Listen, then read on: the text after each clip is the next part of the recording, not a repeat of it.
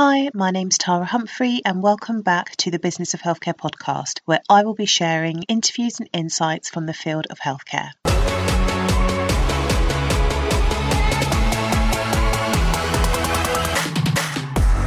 The Business of Healthcare podcast is brought to you by THC Primary Care, where we provide operations and project management to primary care networks.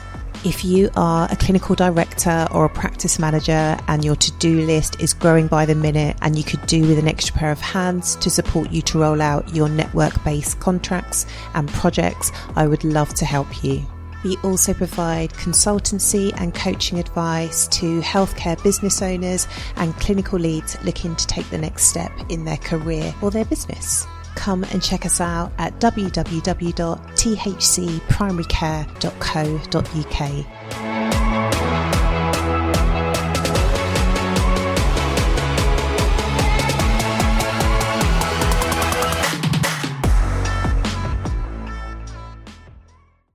Hi, and welcome back to the Business of Healthcare podcast. I hope you guys are doing well. So I believe this is episode 127, and in this solo episode, I'm going to be sharing with you guys a little bit of an audit to help you review and enhance your team and business communications. So let's jump straight in.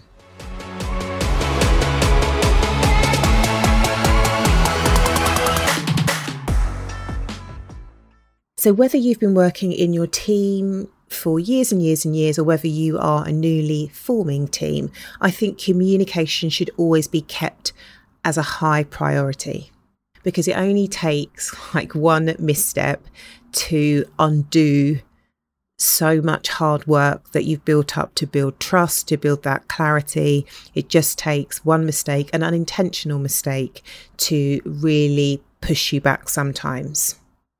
And if I'm being honest, whenever I become complacent in my team communications inside of my business, I'm always reminded of what it takes and what it's required to ensure we stay on our A game and to make sure we are all singing off the same hymn sheet. And for those of you guys that may not know, I work in the field of primary care, and my role is to facilitate projects and engagement across multiple practices. So making sure I am on my A game with communicating across sometimes 7, 8, 9, 10, 11 practices, or when I've worked at federation level, sometimes we send out communications to 42 practices. That may be in person, where I am standing in front of a group of GPs at their protective learning time sessions before COVID, or whether we're sending out email communications around updated contracts, vaccination updates. So it's so important, and that's where I'm coming from when I'm sharing this information with you. And so it's just to remind you and reiterate, good communications will save us time, they'll save us money. They will improve the outcomes of whatever we're trying to pursue. It will reduce conflict. It will spark new ideas. And just generally, everybody will feel better. They will know what's expected of them. And when issues do arise, the systems and processes and the relationships will be in place to resolve quickly any issues that do arise. And when implementing some of this stuff, sometimes it requires you to really slow down. And I think we've all heard that phrase, like slow down to speed up. Once you get your rhythm, you get your flow, you can kind of move forward at a nice pace. But sometimes you really need to take a step back, move nice and slowly, and really dot the I's and cross the T's to make sure what is in place is actually working. So for those of you that have done any classic sort of business training, you will have done your stakeholder analysis. And to me, this is an exercise that you don't just do it once. It has to be done and kept up to date. So I like to make a list of my kind of key stakeholders. Who are the people that I need to interact with on a daily basis, a weekly basis, a monthly basis, and a quarterly basis, and sometimes even a yearly basis. And making sure I've got up-to-date contacts and work out what channels of communication do I need to communicate with those people. So inside my business, we use Microsoft Teams, and we have now a bi-weekly meeting. And we do that on Teams. And if we were all based in the office, we would have it face to face. But at the moment, it's still a virtual meeting, and we'll create opportunities for us to come together on a regular basis in person. With my clients, it's slightly different. And for you, again, it will be different. And I think it's really, really helpful to know, okay, I have my practice manager's monthly meeting on this date. So when I've got communications coming up, I can decide whether I deliver the not so good news in person or in that meeting, and then I can follow it up with an email. So just knowing the frequency, knowing the who and the when and how is really, really important. And that can be a simple system that you just document and start to implement. And on that stakeholder list, I may have like key people as well. So I may have my practice managers, but my lead practice manager is Susan. So I am really clear, or if Valentina, my assistant, is sending information, she knows that Sue is the lead. Sometimes we check things with her in advance, and then we email out to everybody. So it's good to have your key stakeholder list, and then any key people of influence that you may just want to highlight. And I'm always creating these systems because I'm interim. I'm going to leave the project sooner or later. So I'm always building my kind of how-to hand over to the next permanent person. So that's why I like to do these things for me, my team, and my client. So the second thing you might want to do is to just understand all of the communication channels that you've got in your organisation and making sure they're fit for purpose. When my assistant Valentina started, we didn't use Outlook as our email provider or Microsoft as our email provider. We used Google. And quite quickly she came in and was like, I can't do what I want to do using Gmail. We had known this for a while, but we just kind of put up with the system because we couldn't be bothered to change it. But it became apparent we needed to go back to Microsoft Outlook. So that's what we did. So that's what I mean when I say review your systems. What isn't working? What's a bit clunky? What can you not be bothered to change? And then really review, should you change it? Is it working? What could be better? So we went back to Outlook, and then we got the Microsoft Office business package, and that's when we started using Teams. We came off of Slack. We've also stopped using WhatsApp. So the 99% of our communications happens in Teams.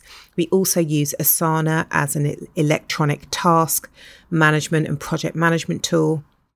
I use Xero for my finances. That works really well and talks to my accountant and talks directly to my bank accounts. We also use OneDrive. So all of these communication tools, do they work? Are they cost effective? Do other people use them?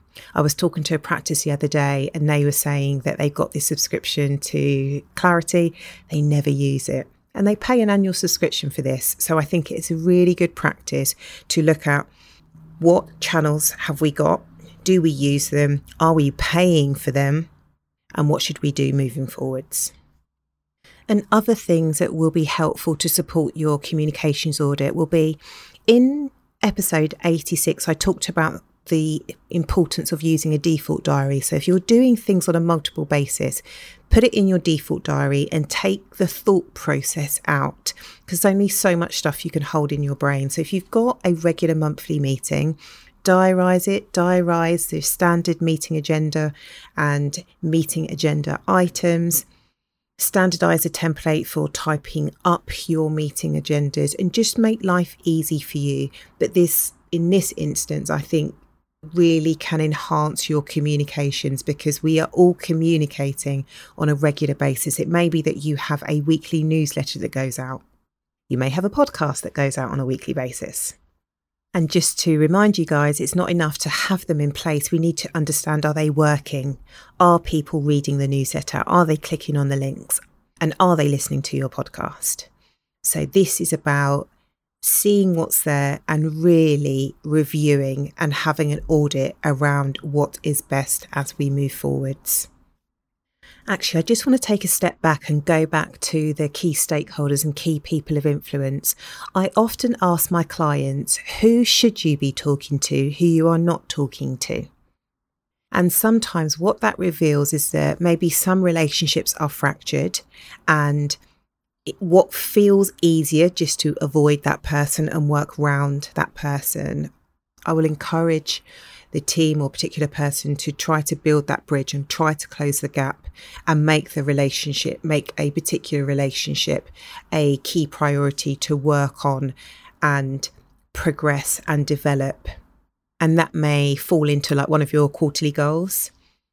That is how issues arise, when people just think they're too awkward to work with and they just try and they give up and they stop trying. And so your communication audit is not just about the tools that you use, it's also about the quality of the relationships and what you can do to make them better. You have to perform a self-assessment around, okay, we're supposed to be working at a multidisciplinary level, but there is somebody that we all know is left out of this conversation. Why is that? And what can we do to change that moving forwards? Because we have to go back to, why are we doing what we're doing? And we're working together, in our case, to improve patient care and to improve patient outcomes. It's not about me or I or you. It's ultimately about the patient. And another self-assessment you can do, and I like to do this with clinical directors or people that typically chair meetings, is people come together on a regular basis to meet. Sometimes that's weekly, monthly, sometimes daily.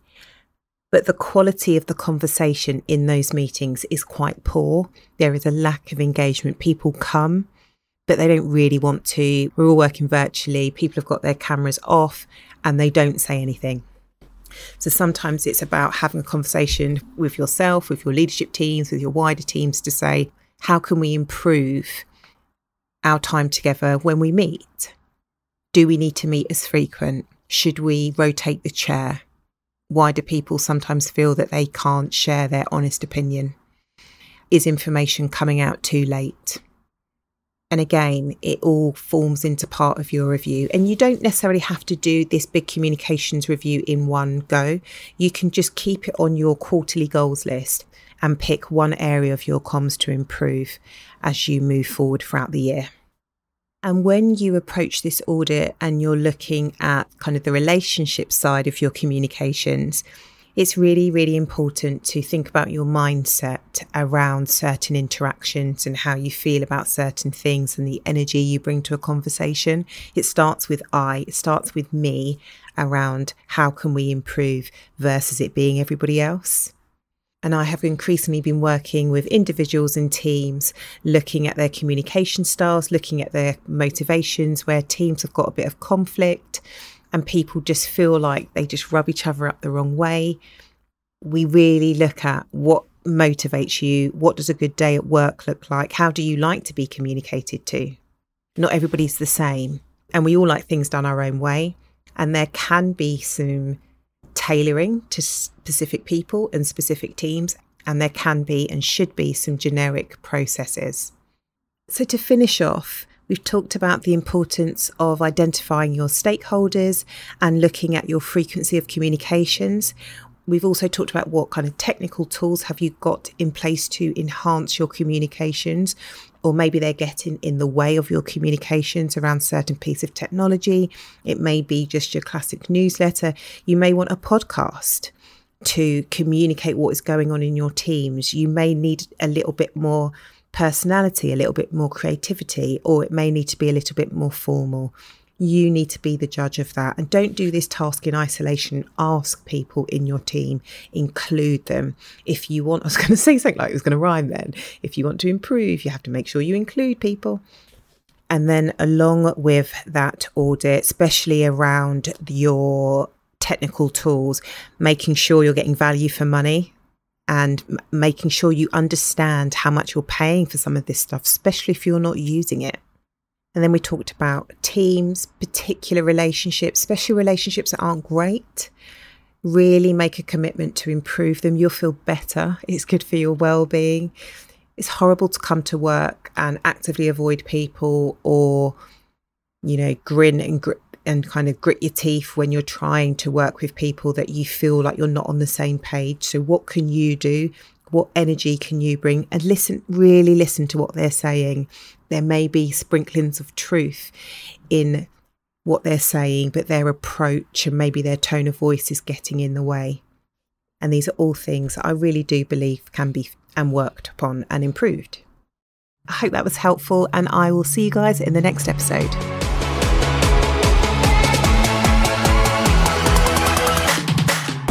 Thank you so much for joining us. If you like what you hear, I would absolutely love it if you left us an iTunes rating and 5-star review. I know many of you give us a shout out on social media, which is lovely to see you guys listening to the podcast. So please come and find us on Twitter at THC Primary Care, on Instagram at THC Primary Care, and on LinkedIn, just look for Tara Humphrey. And if you're not subscribed to our newsletter, please do. It's really, really funny. You get to hear more insights, more confessions, some tips and tools, and a roundup of our activity over the week. So click on join the newsletter in the show notes, and I will see you in the next episode.